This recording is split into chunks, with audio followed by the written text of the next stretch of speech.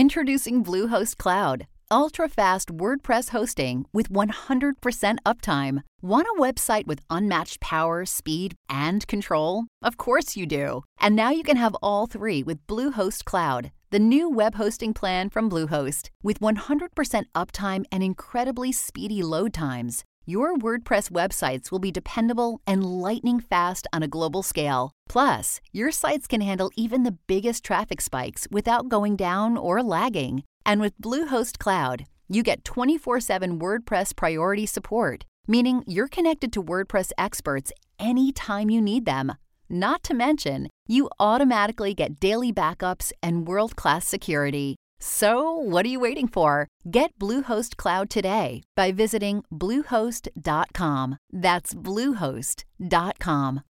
The following podcast is equivalent to a TVMA rating, thanks to the author's strong and frequent use of adult language and graphic recollection of her sexual escapades. We strongly advise listening alone or with an extremely open-minded, politically incorrect companion, such as a gay bestie.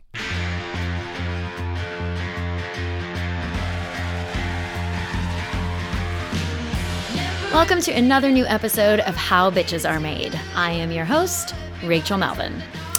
Hello, everybody. I hope your week is off to a fantastic start. We're back with another bonus episode that I'm really excited to share with you guys. This week we are talking about change. But before we jump into that, I thought that maybe I would start the episode by giving you guys some upbeat, positive pieces of news or exciting things that I've discovered that I think you might also like and find uplifting.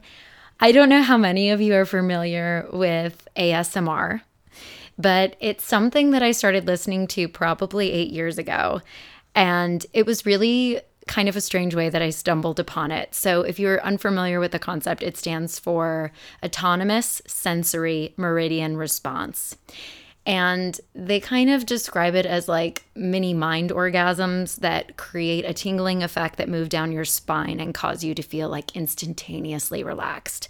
And it can be triggered by different sounds. So someone's soothing voice, a whisper, if they talk in a soft tone, if they over-articulate or over-enunciate. For me, my trigger is foreigners to the US that speak English. And the reason why is because it's not their first language. They tend to over-enunciate. And I really, really just love that sound, I guess. And it happened one day where I was in a pharmacy, and the pharmacist, her first language was not English. And she had like a really calming, very demure voice, kind of like this. And she over-articulated everything and was like, "How can I help you today?" I just happened to be super stressed out. And it immediately made me calm down and feel just like, I don't know, I'd smoked a bowl. It was so amazing. So one night I couldn't sleep and I was like trying to find like soothing voices just to kind of help me relax enough to where I could get into that state. And I stumbled upon this community of ASMR videos.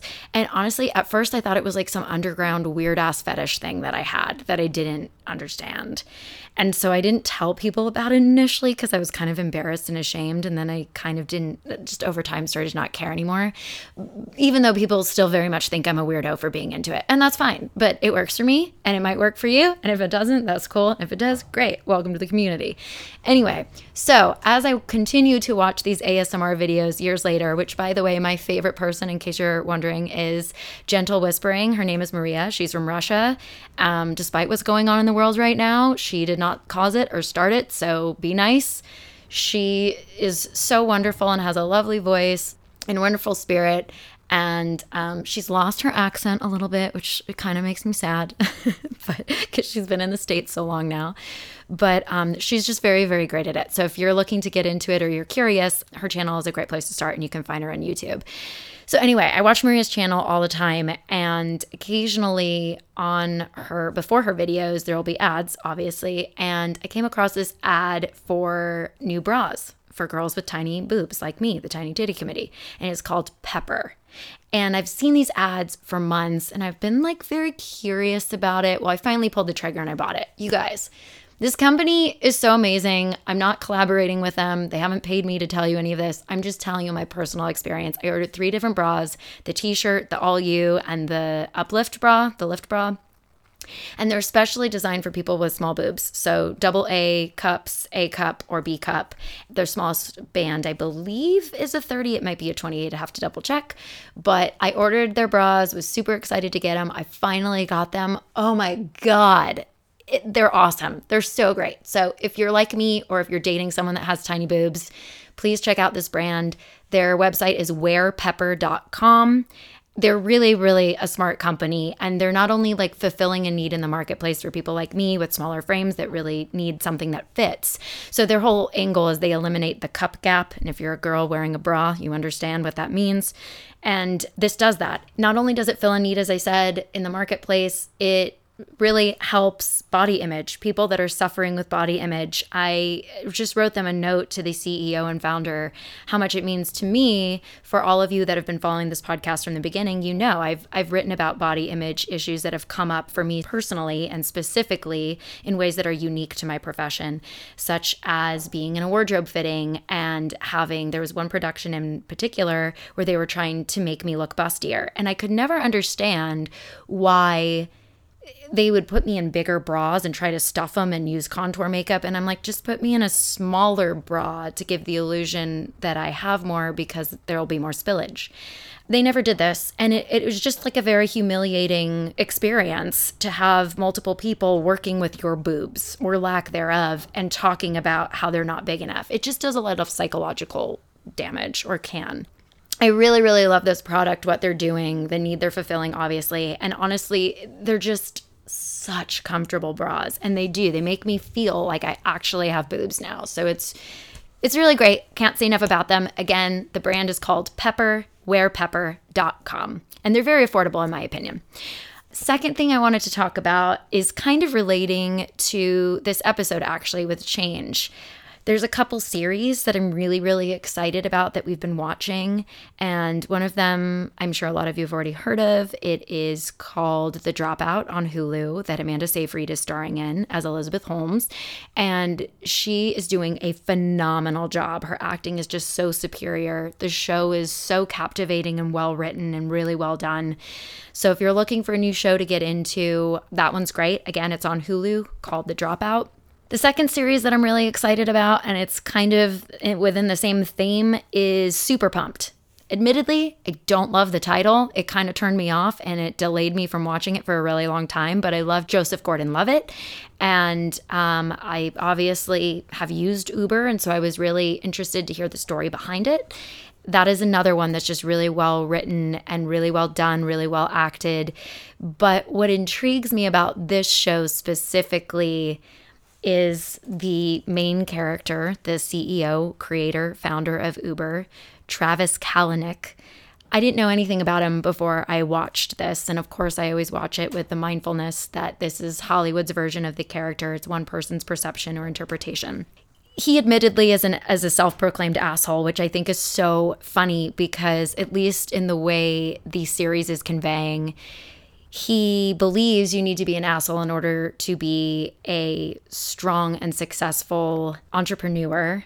And that's kind of the concept of how bitches are made.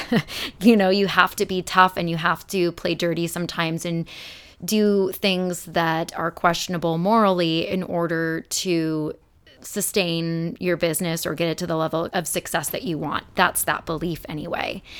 But I just find it really interesting. His attitude, I find to be really insightful in a lot of ways for me personally. What I'm going through right now, I've found it to be very inspiring. Again, there's a lot of things that he does that I perhaps would not do. It's just very fascinating. And, for all of us that have used the app, we remember certain headlines as they happened and came in real time. So to kind of see the way things were unfolding behind the scenes, again, at least according to Hollywood, is really, really interesting. So those are 2 shows that Kevin and I are currently watching right now that we really, really like. And I think kind of pertain to what most people might be feeling and going through right now in reference to this episode's topic, which, as I said, is change. So, without further ado, let's hear this piece. It's a quick one this week, and then we'll come back and talk about it. Looking back, all I see is rubble. Destruction of my past in shambles. Nothing looks the way I remembered, and nothing beckons me to return outside of a memory that no longer exists. My friends have all dispersed, moved on to greener pastures, quite literally, and I am left in what most closely resembles the Dust Bowl depicted in Grapes of Wrath. Only everyone is venturing east, no longer west. The government has driven them out, and all we have now is each other.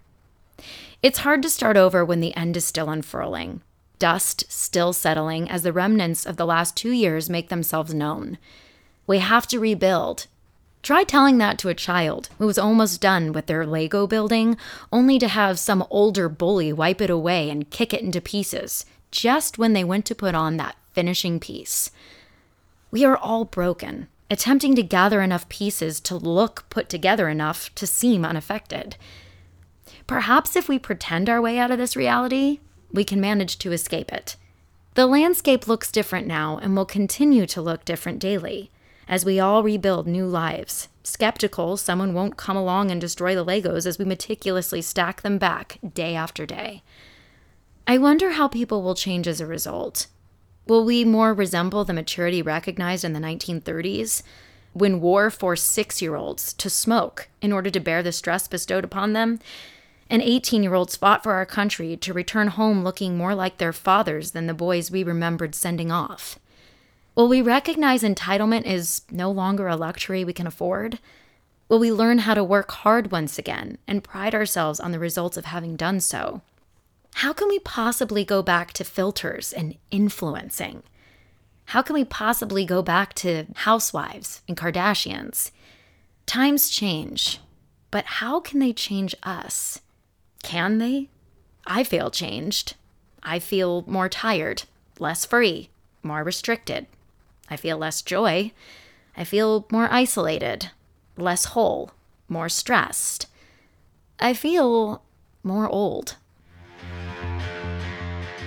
Change can be a really, really great thing. And when we look back in hindsight, we can appreciate change because for the most part, especially when it comes to technology, it creates more ease and convenience in our life. But when change is initially presented to us, we have a reluctance, and that's because it's unknown, and that creates fear. Just like any new bill that's brought into legislation or things that we are to vote on, there's pros and cons, right? And you never know which is going to outweigh the other. Because the truth is, no matter what avenue you go down, there are cons and there are pros. Which avenue has more pros and which one has more cons? Well, it's hard to have that amount of foresight because, again, we're talking about something that we haven't dealt with before. And typically, when we make decisions, we base it off of former experience, which, going back to Super Pumped and Uber, is why Travis faced so much reluctance for people to invest in him in the initial, like Mark Cuban passed on him. Because as you're watching his story unfold, Travis Kalanick's, you're seeing all the odds he was up against, all these hurdles he had to overcome, which again, in the series of bonus episodes, I keep saying that's kind of the state that I'm in right now, is just butting up against hurdle after hurdle, roadblock after roadblock, and trying to deal with it the best way possible. And the reason I find this story of Travis is so inspiring is because his attitude is different than mine, and I would venture to guess most people's. He doesn't take no for an answer. He gets fined for something, he's like, fuck it. I'll be so successful, I'll be able to afford those fines. Give me the citations. I'm going to keep doing what I'm doing and pressing on. And I think there's a lot of people that don't operate that way. We come from a place of hesitancy and fear because of the unknown and what could happen. And, well, if the worst does happen, will we be able to get ourselves out of it? Will we be able to afford to get ourselves out of it? With regard to change specifically, I think there's feeling doubtful, nervous, or hesitant about the unknown.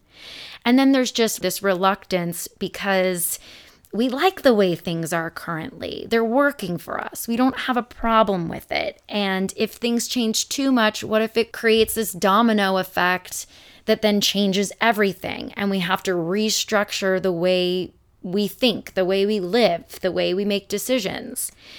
And part of the reason I'm bringing this up is because, again, we keep talking about, and I'm sorry that we do, but it unfortunately is a part of life still, this COVID fallout. Yeah, we're rebuilding as a society, but the government has made a lot of decisions and implemented a lot of things that have fundamentally affected the way families, businesses, and individuals think, feel, operate, live, work, plan, what have you. And that is change. And it's not change that anyone was expecting. It's unforeseen change. Luckily, humans are very, very adaptable, and we can work with what we're given and try to make the best of it. But that doesn't mean that it's not difficult, and it's a very lengthy, confusing process. For me, this piece was written because a lot of things were kind of coming to a head in my life. There's this thing that was going on with me and Kevin. There's, as I said, friends. Like, literally, my last friend is moving to Tennessee in like 2 weeks. And that's it. That's it. All I have now is Kevin, which I'm grateful for. He's great. But that even brings up a new thing for change for me. I'm getting married. And look, I'll be really candid about this. I am an extremely independent woman. I didn't used to be that way. That's the whole journey of this podcast. I used to be a girl that was looking for a partner, looking for love, looking for someone to share my life with, and depending on someone else for my survival, my happiness, my happy ever after, just only ever made me really fucking depressed, miserable, and lost. And so I kind of threw caution to the wind, abandoned all of that thinking and planning, and was like, fuck getting married, fuck having kids. I'm going to be a self-made woman. I'm going to do all these things on my own and prove to myself that I don't need a man to have this life or happily ever after that I want. I'm perfectly capable of giving that to myself. Well, so I kind of went from one extreme to the other, which tends to happen. And now I find myself, this is all just so fucking ironic. So of course, that's what got me to get engaged. That's the secret.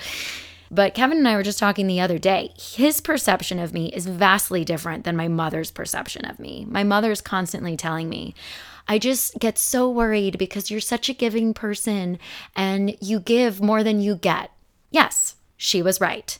But now Kevin's right. Another day is here, and you're ready for it. What to wear? Check. Breakfast, lunch, and dinner? Check. Planning for what's next and how to save for it? That's where Bank of America can help. For your financial to-dos, Bank of America has experts ready to help get you closer to your goals. Get started at one of our local financial centers or 24/7 in our mobile banking app. Find a location near you at bankofamerica.com/talktous. What would you like the power to do? Mobile banking requires downloading the app and is only available for select devices. Message and data rates may apply. Bank of America NA, member FDIC. Kevin knows me as this woman that has a very hard time sharing, that's very independent, that is very business oriented, that has to consciously practice and become mindful of being in a partnership and thinking in terms of us and a we versus a me and an I. So he hears my mom say things like that and he's like, who are you talking about? And she hears things that he says about me and she's like, who are you talking about? And I'm like, you're both right. I'm learning to come back to the middle now and find the balance. So yeah, I do have a lot of thoughts and feelings and nerves and like worries about getting married. At the end of the day, I know that it's truly what I want. It'll all be fine. But what it boils down to is change. It's just my life is going to change. It's not going to be, oh, here's a decision I'm just going to make for myself. No, I have to bring somebody else into the conversation and talk about it, which I'm going to be honest with you, fucking sucks. I hate it. But it is worth it for me in the end because of all the other things that being in a partnership gives me that do make me happier and have made me a better person.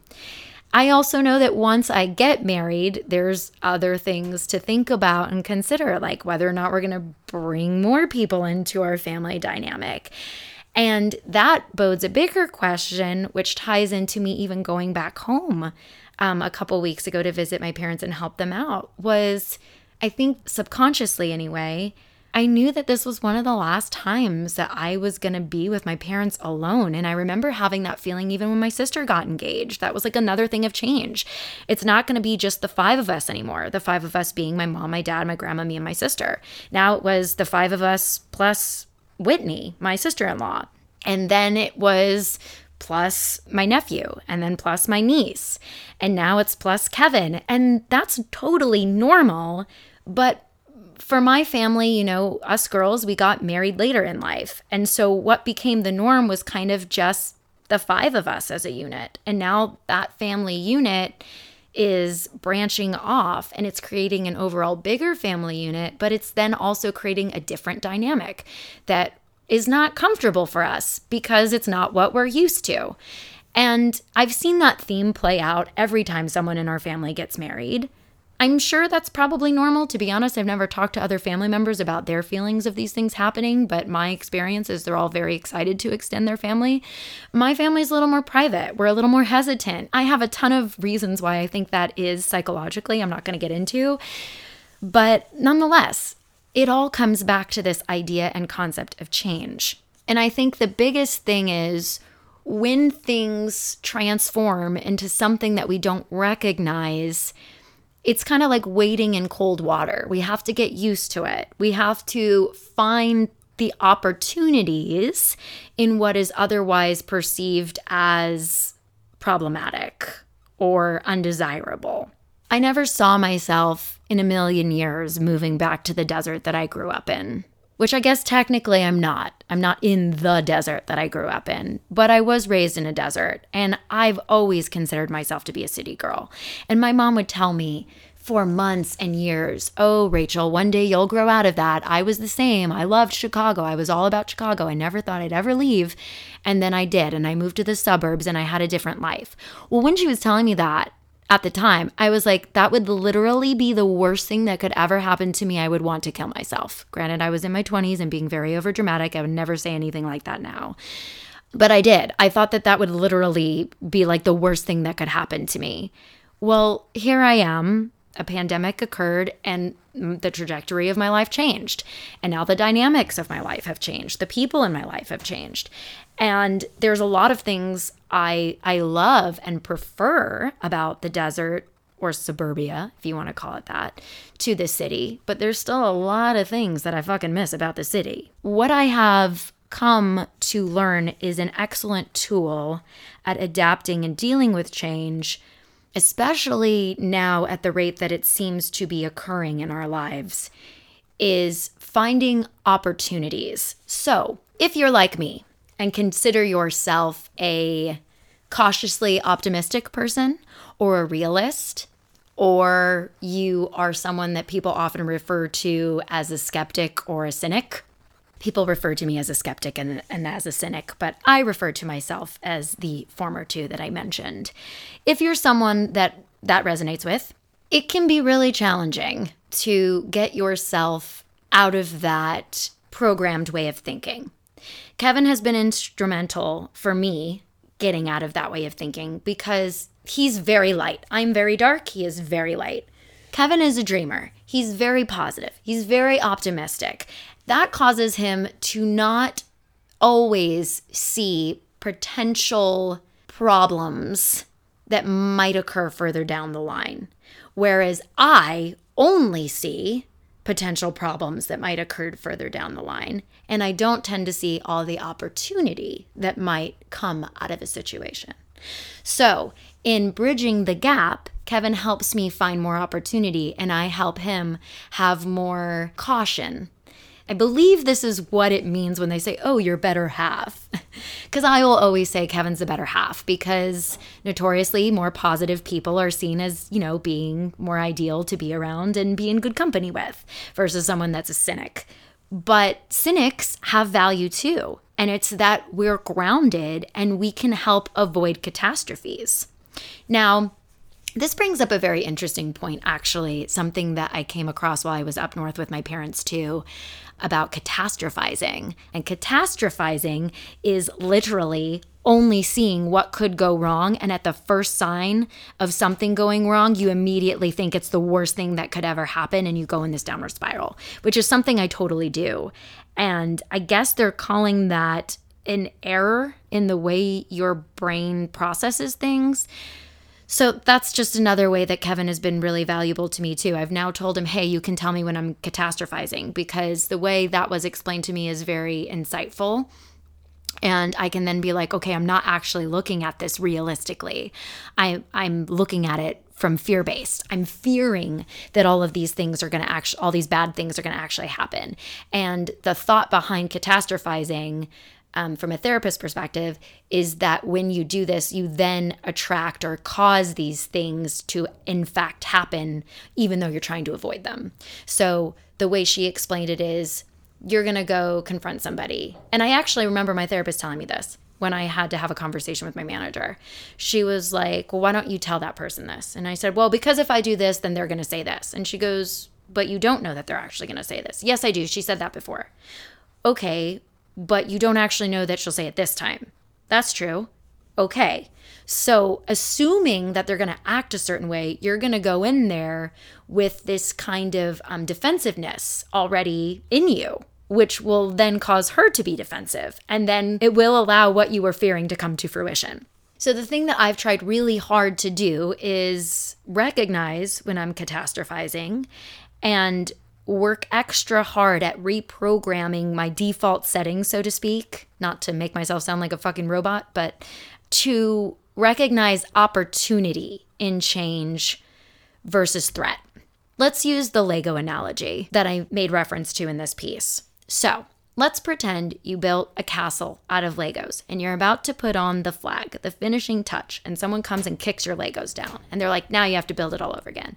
And you're like, motherfucker, I spent 6 years working on that. Who the hell are you to come down and tell me what I got to do? And what I've since realized through all of these episodes we've been talking about is finding the opportunity. You know what? I'm glad you kicked down my fucking Lego because I didn't like the way I built this tower. In fact, I had a better idea for that tower that is not only going to look better and function better, people are going to like it more, which then might propel my career, get me more recognition. That's an opportunity to do better, to learn from my mistakes and find a way to use this restart to my advantage. That's what I'm talking about with change. The other thing we have to recognize about change is that we never like it at the beginning, usually. We can be excited about it, but it feels different in the beginning. And some people are actually very good with that. I would say that Kevin's actually very good with that. A lot of people aren't. We compare it to what we had, and suddenly what we had looks even better than it did when we had it. And now we wish that we had it and we could get it back. And why can't this new thing be more like that? It was so much more simple. I am a huge offender of that belief because I think so many more things were simpler before technology advanced to the degree that it has. But at the same time, I think a lot of things in life are simpler because of technology. So we just have to accept, we have to have this acceptance that change is inevitable. And we are initially going to have a reluctance to it, and that's okay. We can have an appreciation for what used to be. We can try to integrate it still into what's going on. But what we really should be doing is opening ourselves up to opportunities and possibilities with whatever this change is. We have to be open to it. It's really the only choice we have. And I think right now, we're not really fully immersed in the change. We're kind of in this transition period, which is that fallout from COVID that I keep talking about. And that's what makes it so hard, is this transition has been forever long.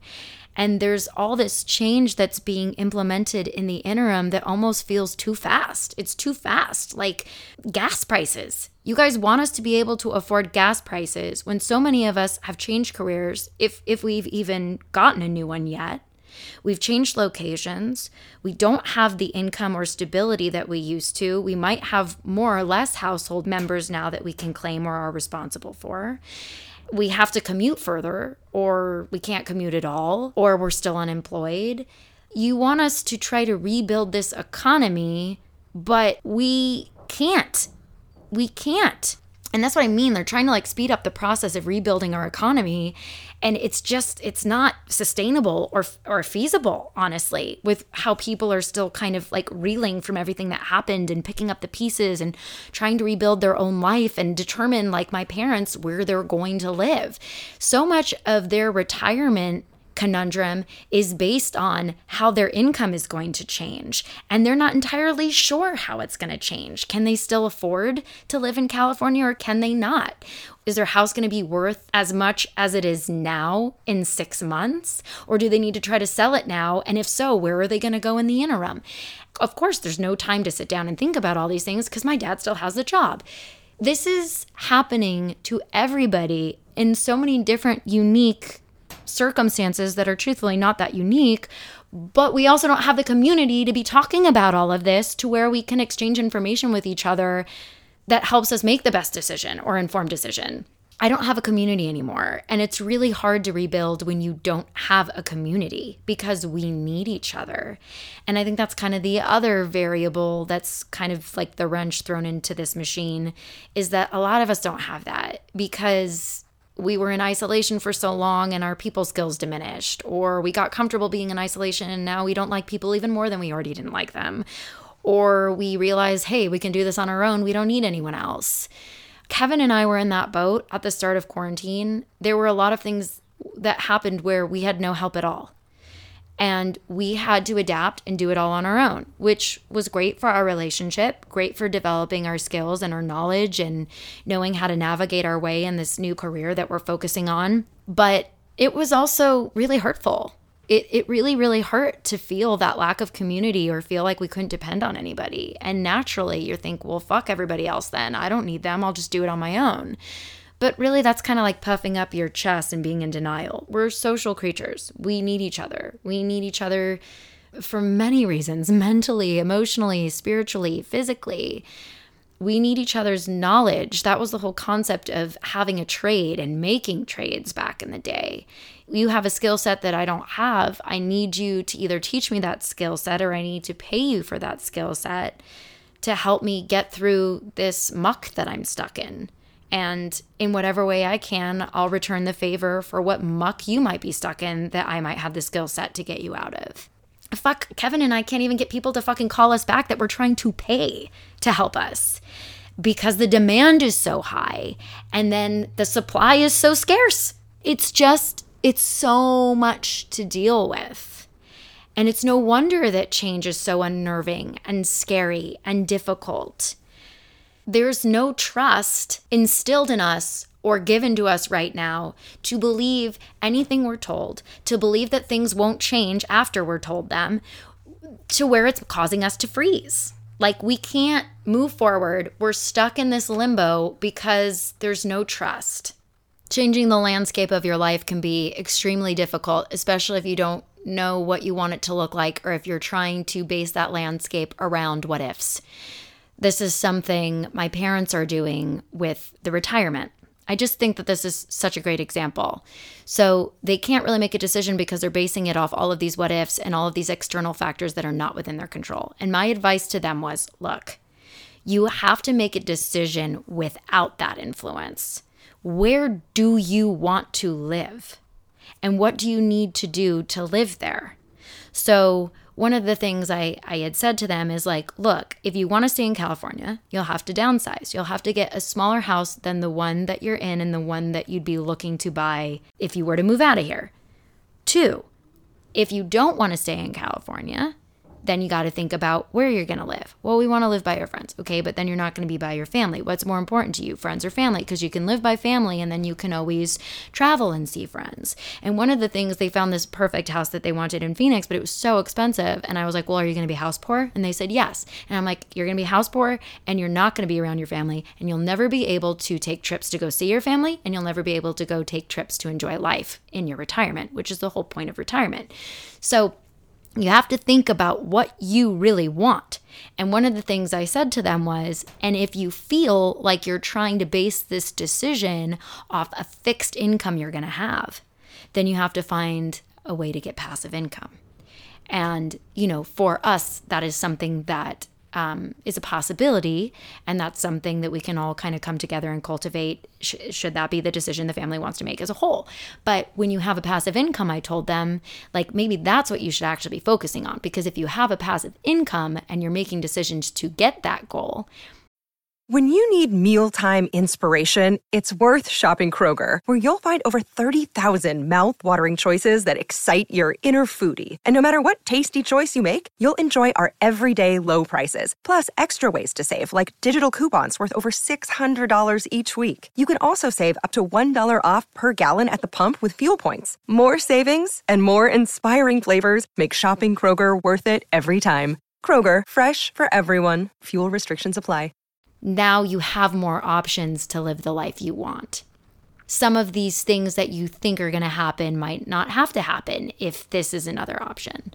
So these are things like I try to tell people is like, take away the external influence and take away the financial situations. Start with what you want. What will make your life fulfilling, full, and happiest? What will bring you the most joy? And then bring in the variables and factor them in. You're going to have to compromise a little bit, but you can still make a decision that cultivates that joy you want in a way that is very manageable and doesn't bring on stress into the equation additionally. Or if it does bring in stress, how are you going to offset that stress? In other words, don't compromise your happiness because of these restrictions that... I know I keep saying things don't matter, and I don't want people to misconstrue what I mean. Obviously, things matter. We need to pay bills. We need electricity. I understand all of that. But I'm saying at the end of the day, what is most important is that you're being present and enjoying life. And if you're not enjoying life, what is the point? So we have to make decisions to where that is the priority number one. And there's concessions and decisions that we make as a result of wanting that joy. Maybe that means you live in a 400 square foot house. That sounds crazy to some people. I've done it. I've done it with Kevin. I've done it with Kevin during quarantine. It made our relationship stronger. It made me realize I don't need as much stuff in my life. It made me not want as much stuff in my life. You know, it did. It edited my life in so many other ways, and it made me feel better. And it was also like economically practical, and it served so many of our goals. Having to give up this thing that we hold so tightly, which is this American dream, and having all these materialistic things, where if you let go of those concepts, and if you realize they're not actually going to make you happy, then you might really find the happiness that you want. And you'll have the funds to do these things like travel, or I don't know what the hell you're into. It's just we have to restructure the way we're thinking and reprioritize what's important to us in order to play this change to our advantage and have it be really effective and impact us in a really positive way and actually garner us more than we ever expected we could have, or that would make us happy. In other words, don't depend on anyone or anything to bring you the happiness that you're after. You have to get it on your own. And when change is introduced into our lives, it's the perfect opportunity to start doing that. Otherwise, if we leave it to other people, we feel these things that I said in the piece. We feel stress. We feel old. We don't feel joy. We feel more restricted. We feel less free. We feel more exhausted. We're running. We're beating our heads against a wall. We're fighting things that we can't control. We feel incomplete. We feel less whole. We feel alone. All of these things, you have to regain control. You have to regain control and realize that if you don't want to feel all these negative feelings that you feel at the mercy of someone else dictating what you can or cannot do based on the variables, mandates, laws, what have you being issued, you have to leave it up to yourself to navigate the waters and make the decisions that you need to make to change with the times, go with the flow, and play them to your advantage. This is a great time to get in touch with your intuition and what you're really feeling. But again, that can be really hard to do when you don't have all the facts, which is part of the situation that Kevin and I are going through, which is why it's so stressful and all these things that I said. I feel tired. I feel stressed. I feel old. I feel like I have aged 10 years in the last 2 years because of the amount of adulting I've had to do that I was ill-equipped to handle. A lot of us can say that. Most of us can say that. I think this is why people like my grandmother are even more of a loss at the times that we lost them, because that was a generation that had already gone through this. And at least we could look to them to kind of get guidance, wisdom, or help us navigate our way through it. Although my grandma would be the first one to tell you, I don't know what the hell is going on in this world today, because again, she's stuck in the past. But to her argument, the past was better in the sense that people treated each other better. They did. They cared more about their neighbor. They cared more about actually making someone's life easier. They weren't so monetarily driven, which I think brings up another thing that we recently watched last night. We watched Downfall, the case against Boeing on Netflix. It's about an hour and a half documentary. And we watched a couple Datelines or 2020s on this. It was the 2 737 MAX planes that crashed. And I watched this documentary and I was just like, I thought to myself, this is the problem. This is the classic story of the American problem right now. If not the entire world's problem. Everyone is so fucking money driven that it's causing so much corruption, and the people that are really getting affected the most by it is the little guy. I said this, I think the first episode of this bonus series when we were talking about authority. There's no incentive to be a good, decent person anymore because the decent people are the ones getting shit on by the people that don't care. And all these criminals, I'm sorry, I believe they were criminals, the people at Boeing included, they're not being held accountable for their actions. Like the worst thing that happened to them was they had to pay $2.3 billion in penalties and fines for defrauding the FAA. What did they have to do for killing all of those people and affecting the families of all those people that died in those crashes? I mean, this happens in so many different scenarios. I gave you guys examples: Anna Delvey, Elizabeth Holmes, Jeffrey Epstein, Harvey Weinstein, Robert Durst, Frank Abagnale, Bernie Madoff, Anthony Stranges, Billy McFarland. If you think, oh yeah, but all these people eventually got caught and, prosecuted, they're also making money off documentaries and articles. They're not really facing the kind of repercussions that most of us average Joes would face. That is extremely bothersome to me. I don't even know what to say about it. And I feel like so much of what is going on right now, regardless of what your opinions are or have been over the last 2 years, I just think it's similar. I think it's similar. I think there's a lot of shady shit going on, a lot of information being withheld that shouldn't be withheld, and it's all at the expense of everyday people. And the ones causing all this turmoil are the ones that aren't affected and aren't really going to be reprimanded. Not really. And it's all because we've now become a society that values money over anything. We value it over being good. We value it over making the world a better place. And that's super sad. So it makes sense to me that people are reluctant for change because a lot of the change makers kind of are motivated by money. And therefore, we can't, again, trust that they're thinking about everything else that they need to, that goes into the change they're making that affects other people. Their decisions affect other people in a way that they're protected from. And that's why we have to be extra diligent about protecting ourselves and doing extra work, going above and beyond. I'm somebody that I've basically developed a very acute interest in law all of a sudden because of everything. Like, I want to know as much information as I can because, again, I don't want to get screwed, and I assume everyone's going to screw me. And I really do campaign for people to just protect themselves and do what they can to make sure that they're as affected as least as they can be. And one of the ways we do that is by building community, having conversations, telling each other about our experiences, because you get information that way that helps you navigate your way through something else. That's why it's It's very important to have a community. And I think that's why this is so detrimental, specifically with what I'm going through, feeling like I don't have that anymore. That's something that I really need to focus on rebuilding. That's a topic of an upcoming episode that we'll get into further. I think moments like this can be a really great opportunity for us to kind of implement everything we've talked about. Think about how we feel about authority, form some opinions and understandings about what that term means, who you revere as authority, why, who you trust, who you actually want to listen to. Recognize when you're having anxiety. What is it trying to tell you? What is it trying to alert you to?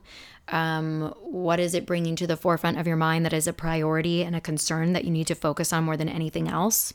The power of the pause, sitting in silence, taking a beat to actually formulate a well thought out plan, not trying to fight challenges before you're ready to know how you want to fight them, and waiting for things to unfurl more so you can get more information and make a better, more informed decision. Realizing what your regrets are, what you've learned from past decisions you've made, and how you can make better decisions moving forward. And then, of course, this week, how you want to deal with change, how you want all of that to influence what the new landscape of your life is going to look like. How are you going to make it better? How are you going to make yourself stronger? How are you going to navigate your way around all these things outside of your control, or things that are trying to get in your way to still have that life that you want and so much deserve? How are you going to revere these entities that might be telling you no?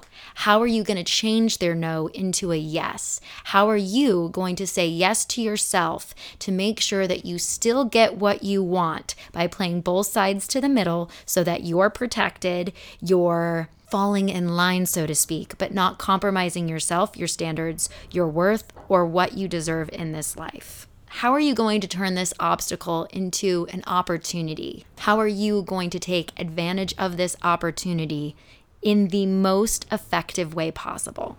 I think the final thing that I'll say about change is that it does cause us to naturally reflect in one way or another. Because if we're thinking about the past and having an appreciation for certain things that we don't have anymore, things that have changed, that influences us moving forward. For instance, we were all so focused on ourselves before the pandemic and caught up in our careers or our impact in the world or our mission or our purpose. And our relationships kind of fell by the wayside. Again, I'm speaking from my own experience, so that some of you might not find that statement true for you or relatable. It may not resonate with you, but for those of you that it does, I think that you will agree. The pandemic was a nice wake-up call and shake from the universe to realize the things that we're taking for granted, that we're overlooking every day, that really make life worthwhile and that really life is all about, that we're not focused on, that we're missing.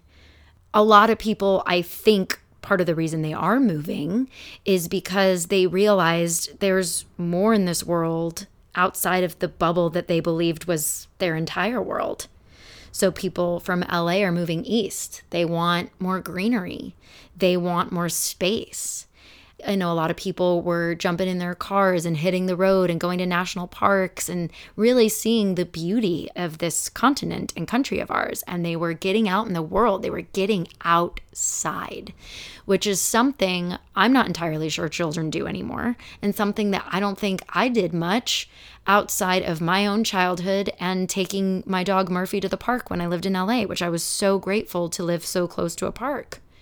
I didn't even know that there were parks in the city until I stumbled upon it one day. Never even considered or thought about it. You know, in LA, it's specific too because the weather is nice all year long. I would say that people in the Midwest and the East Coast, they have a deeper appreciation for being outdoors because they can't be all the time. Not nearly as much as people on the West Coast can, specifically California. But it was a nice reminder. That was an example of unforeseen, unprecedented, and unwelcome change that, you know, I think people did recognize and see and find the silver lining in, and they did take advantage of it as much as they can. My only hope is we don't forget that when life starts to resume and the machine starts to speed up and gets to the speed that we last saw it before any of this happened. I think that's all I have to say about change. I hope I covered everything. The only other thing I wanted to tell you guys is I've been on howbitchesaremade.com a little bit more. I'm going to get back into posting some blogs. I also wanted to mention this because it came up in the news. I haven't been watching the news recently because it makes me sad and depressed. But Kevin had his Apple TV on and something came up about Kim Kardashian, and she made a comment, I guess, about how, if you want to be successful, you have to get up and work hard. And I guess people had a lot of problems with that. I don't know why. She's fucking right. And it's not, Kevin looked at me and said, probably the only people that actually had a problem with that are the people that aren't really working hard.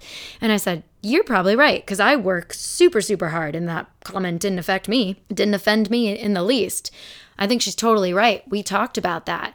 And I kind of mention it in this piece too about working hard. Like, people just think overnight successes happen. And hard work doesn't go into it. And even somebody like Kim Kardashian, we think, she got famous off a sex tape and, she was very opportunistic, which she was. She found the opportunity in it and she did something with it. Good for her. Negative experience, she turned it into a positive. And she does bust her ass. Regardless of whether or not you like that family or what they've done, you cannot argue. They work their asses off and they're great businesswomen. And I hate that everyone just got so up in arms about her comment.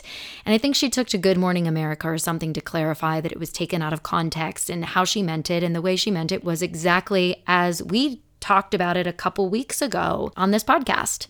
So I'm probably going to put something about that whole thing on the blog too. I invite you guys to cruise on over, check it out. And also, I've been getting some feedback, which has been really awesome. I've been making connections with people and I'm really excited. I want to thank those people for reaching out. But it made me realize I did not clarify whether or not I had permission to share those comments. So what I'm going to say is, if you're a listener of this podcast and you want to provide feedback or share a story, or if you have a question, if you do not want me to mention it on this podcast, please specify that in your comment or email or direct message. Otherwise, I will assume I have your permission and I will share it with our listeners. So with all that being said, I think that's it for this week. Email us, info@howbitchesaremade.com. I am at the Rachel Melvin on Instagram. And be sure to tune in next week for our next episode, which is a little bit more positive. It is about power, which I'm really, really excited for this episode. This was kind of the turning point in my journey to where I started to get on the mend, so to speak, and where things started to get a little more clear. I felt a little more confident and started to gain more momentum moving forward and kind of getting out of these setbacks. So I'm really excited to share that with you guys. That's it. Consistency is key. Stay bitchy, my friends, and we'll see you next week. Thanks for listening. How Bitches Are Made is written and produced by Rachel Melvin.